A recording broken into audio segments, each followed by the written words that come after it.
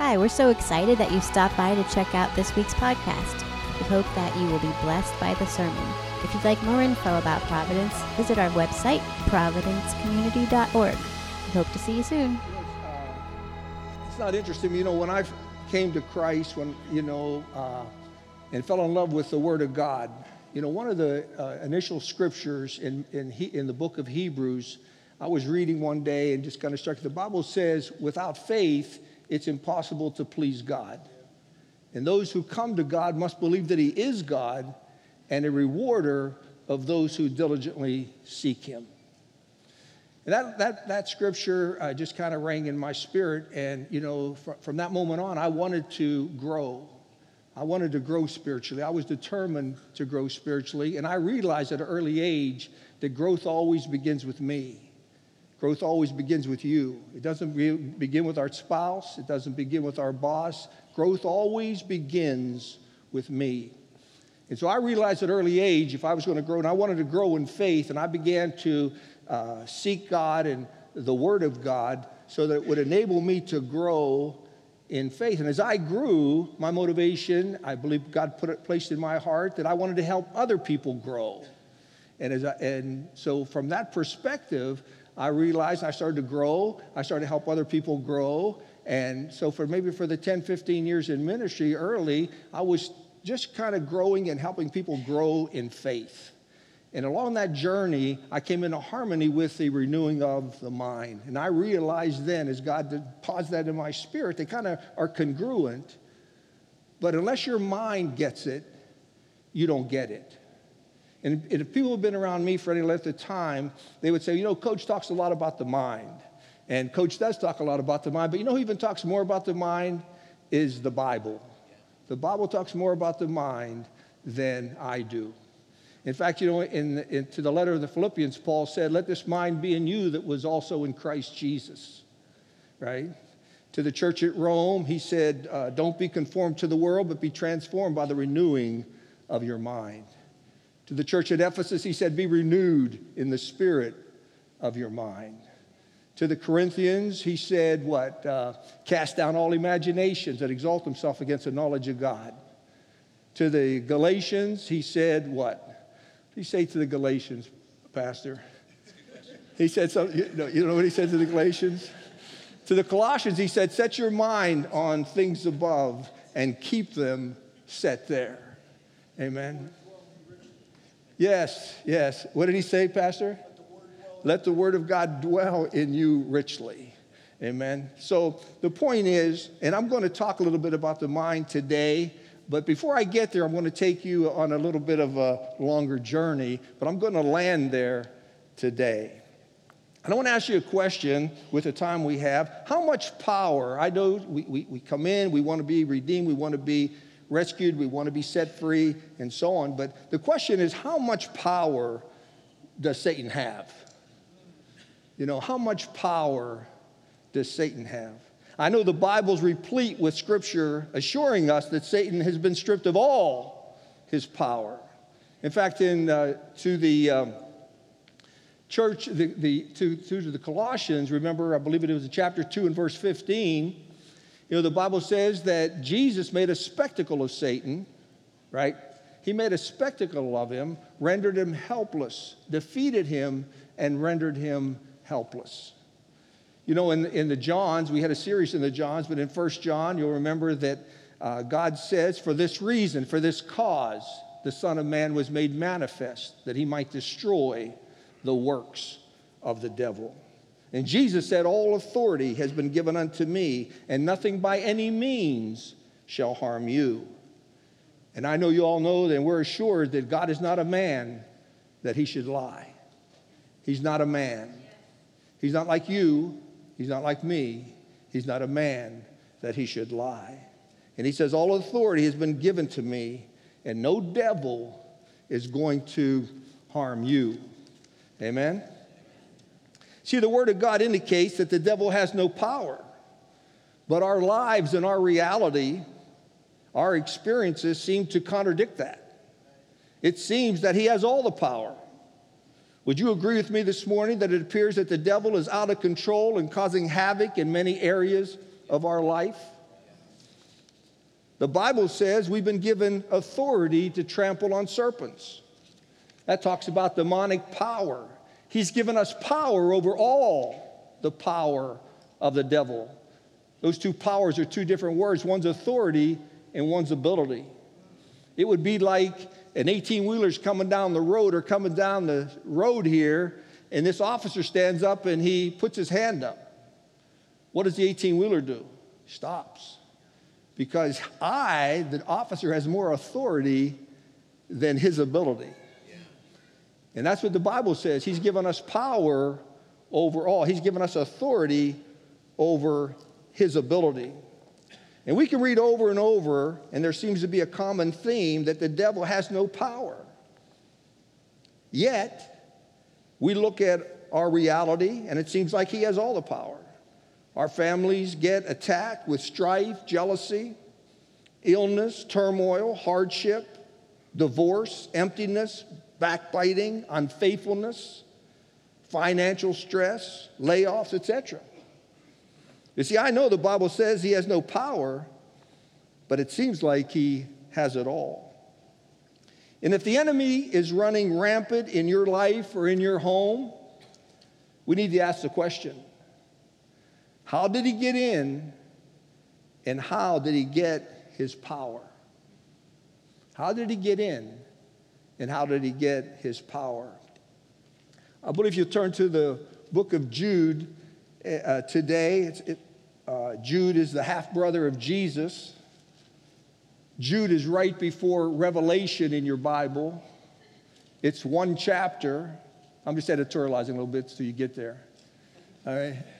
People don't pick up Jude that often. But in the book of Jude, in Jude's letter, in chapter 1, the only chapter, in verse 6, the Bible says, I don't know if we have that scripture, there it goes, and the angels which kept not their first domain, but left their own habitation. And God hath reserved in everlasting chains under darkness unto the judgment of the great day. The angels who do not keep their proper domain, but left their own abode, he, God, has reserved in everlasting chains under darkness for the judgment of that great day. Proper domain. If you just keep that scripture up there for a while, I'll come back to that in a second, but proper domain, it means God had a specific place for angels. God created angels to be in heaven. Angels were created to be heavenly hosts of God. Some are warring angels, some are musical angels, some are worshiping angels, but all were created to be heavenly hosts of God. But God's word said there were a number of angels who did not keep their proper domain or their abode. In other words, didn't stay where they were supposed to be. And the Bible teaches when Satan was cast out of heaven that 1/3 of the angels fell with him.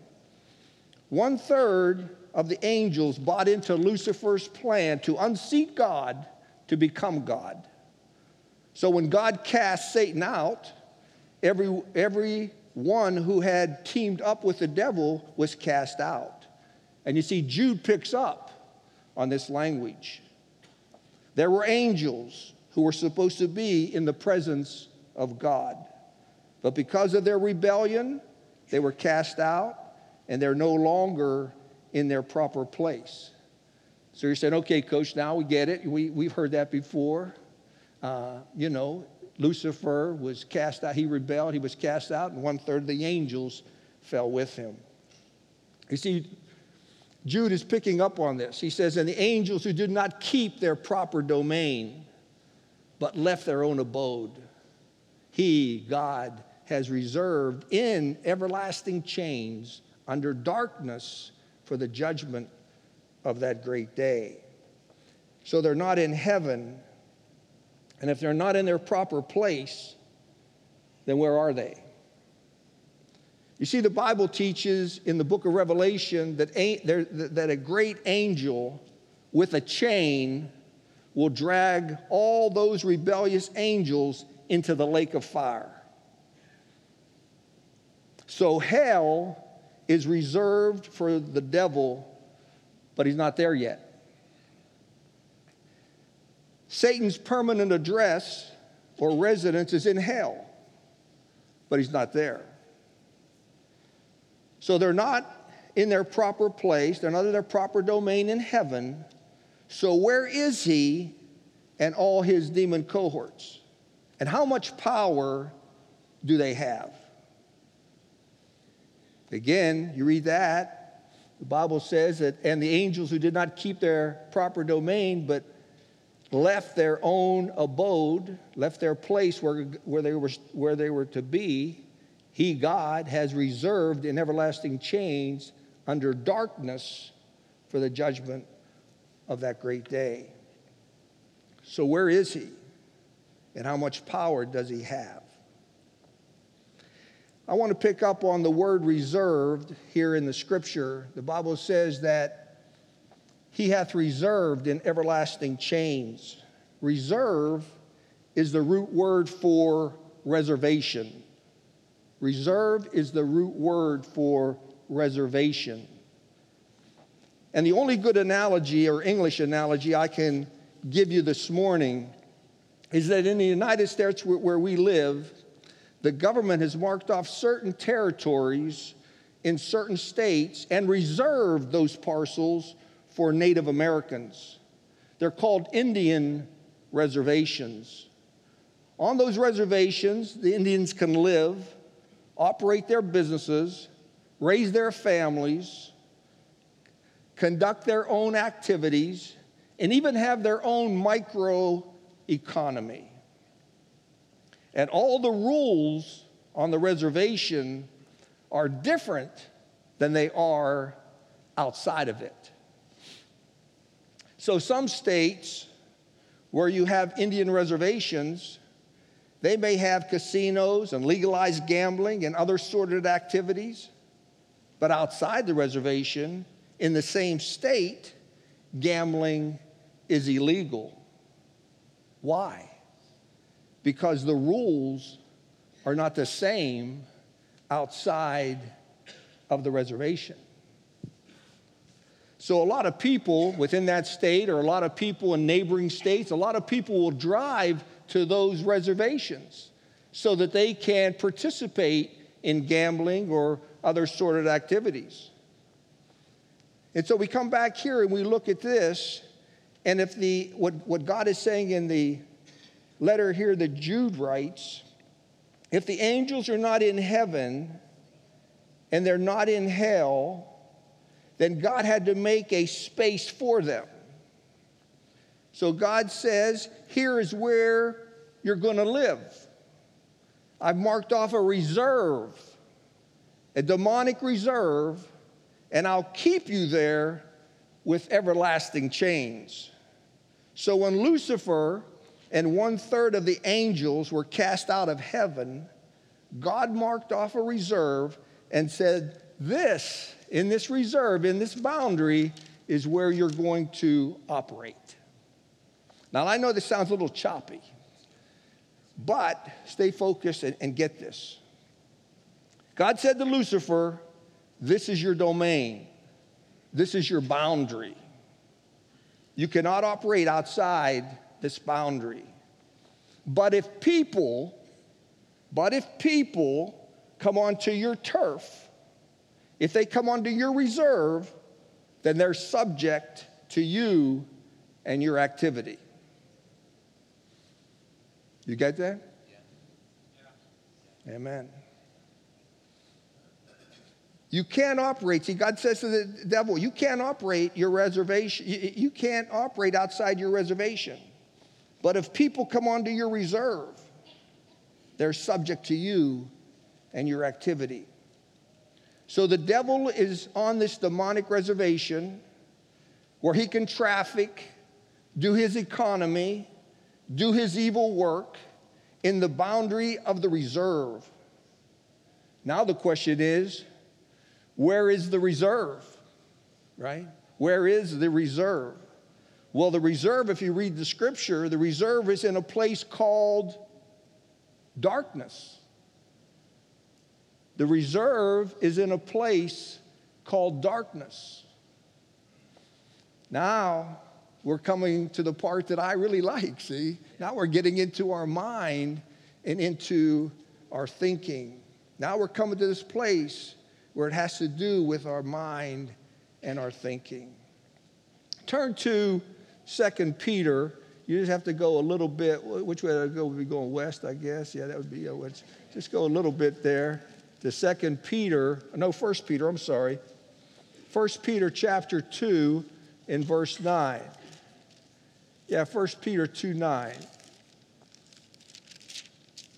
1 Peter 2:9 says, but you, people belong to God, he says, you are a chosen generation, a royal priesthood, a holy nation, a peculiar people, that you should show forth the praises of him who hath called you out of darkness into his marvelous light. God has called you and I out of darkness, and he's called us into his marvelous light. God has called us out of darkness.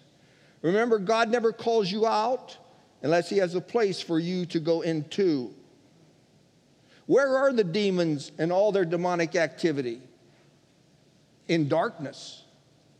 What has God called you out of? Darkness. You know, we can participate a little bit. It's okay. You can talk in church, you know. You can talk, yell, scream, smile. You can even smile, which would be good. But that would, the Bible says you got to share in the one, we're on the right page. We're going in the right direction. Come on now. Yeah, just loosen up, be free, have some fun. Where are the demons and all their demonic activity? They're in darkness. What does God call us out of?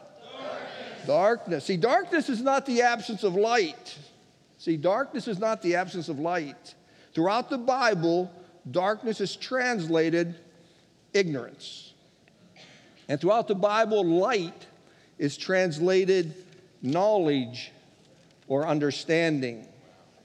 Remember the word, God says, thy word is a light, thy word is a lamp. See, thy word is a light unto my feet. God says the entrance of God's word brings light. It brings understanding. It brings knowledge. It brings truth. The wisdom of God, the Bible says, causes a man's face to shine. Amen. The wisdom of God, the truth of God's word causes my face to shine. And Jesus says, I am the light of the world. I am the light. I am the revelation knowledge that every man searches for. I am the answer to every man's question. And if you come under my leadership, Jesus says, if you allow my agenda to be your agenda, he says, you'll never walk in darkness. You'll never be ignorant again. Amen? Yes. Amen. He is the light. He is the revelation knowledge that every one of us searches for. Hear me now. The Bible teaches the enemy has been given a boundary where he can operate, traffic, and do his activity. His boundary confines are in a reserved called darkness. The enemy lives and is actually chained to darkness. In other words, the enemy is chained to ignorance. In fact, the Bible calls Satan the prince of darkness. He's the prince of darkness. He's the first to rule through ignorance. And ignorance is not stupid. Stupid is the inability to learn. Ignorance, simply put, is we don't know. We don't know. See, God gave Satan permission to operate his world in what you don't know. And if you don't know what God says about a biblical covenant marriage, if you're a young man, middle-aged man, old man, and you don't know you're the covenant initiator, Satan has permission. See? In your ignorance, in your darkness, Satan has authority to operate. If you don't know what God says about how to do your finances, Satan has permission. He has authority to traffic inside your finances. You see, God says, my people who belong to me, my people perish for a lack of knowledge. See, it's not what you know that hurts you, it's what you don't know. And people are perishing. That doesn't mean they're dying. It means they're having ongoing destruction. That word perish is ongoing destruction. You take 2 steps forward, you take 1 back. You take 3 steps forward, you take 2 back. You take 1 forward, 3 back. You just can't seem to get to where you want to go. Because my people perish. They have ongoing destruction because they don't know. So whatever the area in my life, your life, marriage, raising children, doing your finances, running your business, building relationships, if I don't know what God says about it, if I don't know what God is saying about that area, then I'm subject to continual deterioration. If you examine today, if you examine the lives where you're taking a beating, do you have light? Do you have light? Examine the areas in your home or in your life where you're taking a beating. Do you have light? Do you know what God says and what God requires? Or are you ignorant? Or are you lazy? Or are you rebellious? Or do you just refuse to do it like God says to do it? I can read something here. I don't have it in my notes, or I don't have it on there. But Ephesians 4, you can write this down in your notes. In Ephesians 4, 17 and 18. I'll get over there in a heartbeat.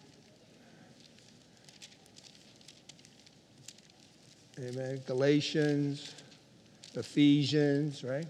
Okay, here's what the Bible says. Writing to the church, Paul says, he says, "This I say, therefore, and testify in the Lord, that you henceforth walk not as other Gentiles walk." Gentiles here is unbelievers. Don't walk like unbelievers. Don't live like unbelievers.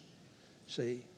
He says, "Therefore I testify in the Lord that you no longer walk as the Gentiles walk, in the vanity of their mind, having the understanding darkened," there's that word again, "being alienated from the life of God through the ignorance that is in them." Unbelievers are separated from God because of their ignorance. You see, putting on the new man begins with knowledge. God has a lot to say about putting on and taking off when you come to Christ, but putting on the new man begins with knowledge. Paul, writing to the church in Ephesus in chapter 1 and verse 17, Paul was praying that the God of our Lord Jesus Christ, the Father of glory, may give unto you the spirit of wisdom and revelation in the knowledge of him. When Paul was writing to the church, to the Colossians there, he said in chapter 1 and verse 10, praying that they might walk worthy of the Lord unto all pleasing, being fruitful in every good work and increasing in the knowledge of God. In Peter's second letter, 30 years after he had witnessed Jesus being transfigured, Peter, writing to Jewish believers, he says that God had given unto us all things that pertain to life and godliness. How? Through the knowledge of him. We could say today through the knowledge of God's word, that God has given unto us all things that pertain to life and godliness. You see, putting on the new man begins with knowledge. Write this down. Thinking determines outcome more than anything else. Thinking determines outcome more than anything else. And that's why I drill down on this topic. Because I know if your mind doesn't get it, you don't get it. You see, at the end of the day, you and I cannot live beyond what we believe.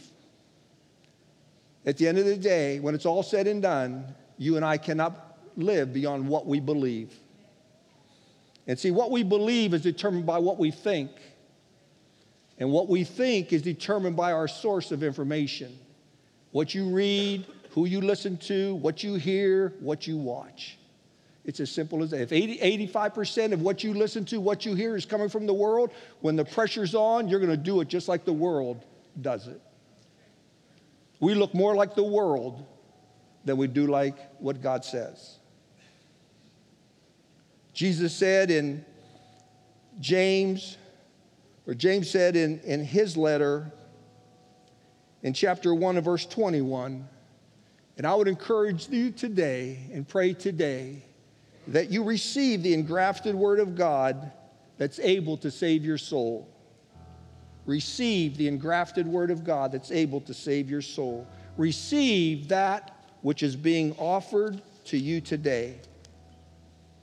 See, your soul is your mind, your will, your emotions.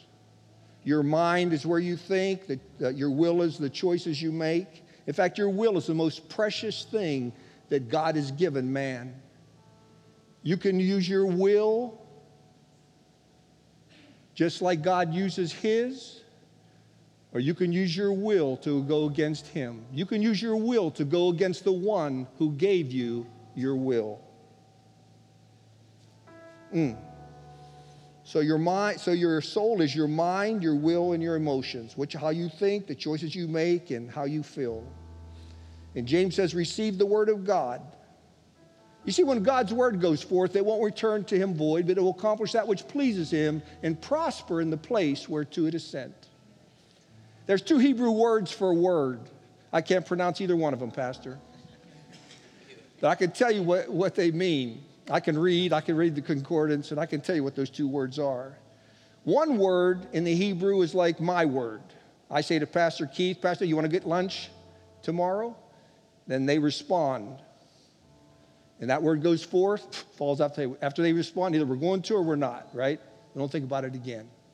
But the other Hebrew word for word is when God's word goes forth, God's word continues to go forth.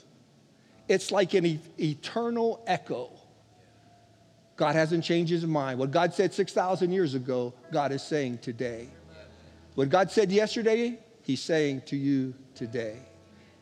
God's word, it's an eternal echo. And that's why God encourages us to say back to him, to whisper under our breath, to say to him what he's saying to us. Amen.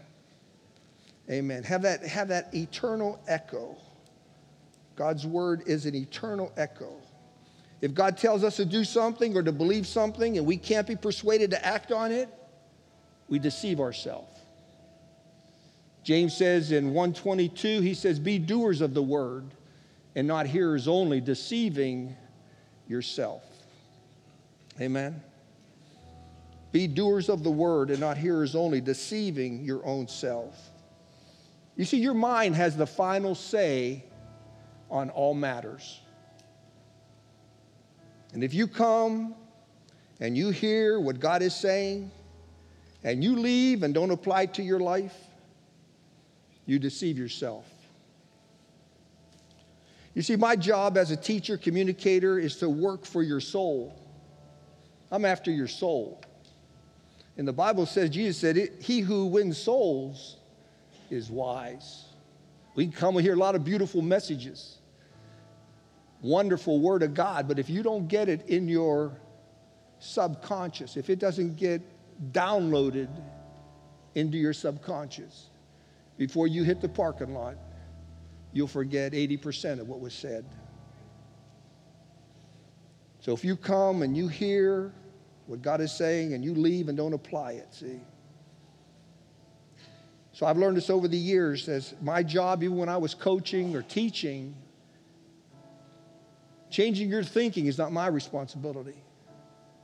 That's your responsibility. My responsibility is to share, whether it be football, leadership, whatever the case might be. That's my responsibility. Your responsibility is to act on it. See, we can get people saved in a pretty short period of time. I can come to Mike and I can befriend him, build a relationship with him, and lead him to the Lord. He can get saved in a short period of time. But getting him converted, now that's a tough job. See, getting you converted is a tough job. See, getting that subconscious, that heart converted is hard. Like in a computer, you have to clean that hard drive. And people know it, but they say, well, you got to get a whole new computer. We have to wash the Bible says, sanctify yourself with the washing of the Word. Get the Word of God to replace all that nonsense that you've been raised in. Born again, on your way to heaven, but oftentimes living like hell because of the spirit of our mind. Amen. See, in the hour in which we live, we can't afford shallow ministry. We need to hear the Word of God so powerfully preached that it brings conviction that causes us to make change where necessary. We need to continually be in pursuit of the knowledge of God. See, Satan is chained to a reserve called darkness. The enemy of our soul is chained to operate in the areas where you and I refuse to gain knowledge, or we refuse to learn, or where we refuse to apply. Jesus says, I'm the light of the world. If you refuse it, Satan has permission to traffic in the areas of your life where you remain ignorant. Let me I'll just close with this one scripture in the letter of Matthew. I know we're running a little over, Pastor, so I'll just close this here in Matthew 6. Matthew 6, 22, 23. Bless you. Somebody's sneezing there. All right. Look at that right there. 7 places where Jesus shed his blood. Amen. He didn't shed just once, 7 places. In Matthew, in the sixth chapter, the Bible says that Jesus says, he says, if your eye be single, your whole body will be filled with light. If your eye be single, your whole life will be filled with light. If you make Jesus Christ the Lord of your life, if you put him at the center of every circumstance and every situation, if you consider him in everything that you do, if his word is your highest priority, your whole life will be filled with light. But if your eye be evil, the Bible says, and that word evil is not like the evil we think, horrific evil. Evil just means contrary. If your eye be contrary, you have alternate things that you think. God is not at the center of your life. He's not at the center of your activity. His word is not your highest priority. He says that your whole body, your whole life will be filled with what? Darkness. Ignorance. Then this is the caveat right here. This is the ticket right here. So he says there, if therefore, in verse 23, he says, if therefore the light, the knowledge, the truth that is in you be darkness, how great is that darkness? See, if you build your life on a lie, if you build your life on alternate living, alternative lifestyle, if you build your life on a lie, how dark is your darkness? How deep is your darkness? You better be sure that what you base your life on is the truth. If you base your life on what you think, see, most people arrive at their destination based on what they believe to be true. What they believe to be true. And if what you believe to be true is a lie, how deep is your darkness? You know, today, depending on what, I think it was George Barna, I just jotted a statistic here. He says 50% of evangelicals, teens, in other words, they're Christians, they have teens in their home. 50% of the teens don't believe in the resurrection. Barna says 60 to 65% of Christians, people who call themselves Christians in America, believe in an alternate way to heaven. How deep is your darkness? If you vote, support men and women who want to champion the abortion issue, how deep is your darkness? If you want to vote support people who want to support homosexual marriage or the homosexual agenda, how deep is your darkness? Oh, we don't believe that, Coach, but no. You do believe that because that's what you support. How deep is your ignorance?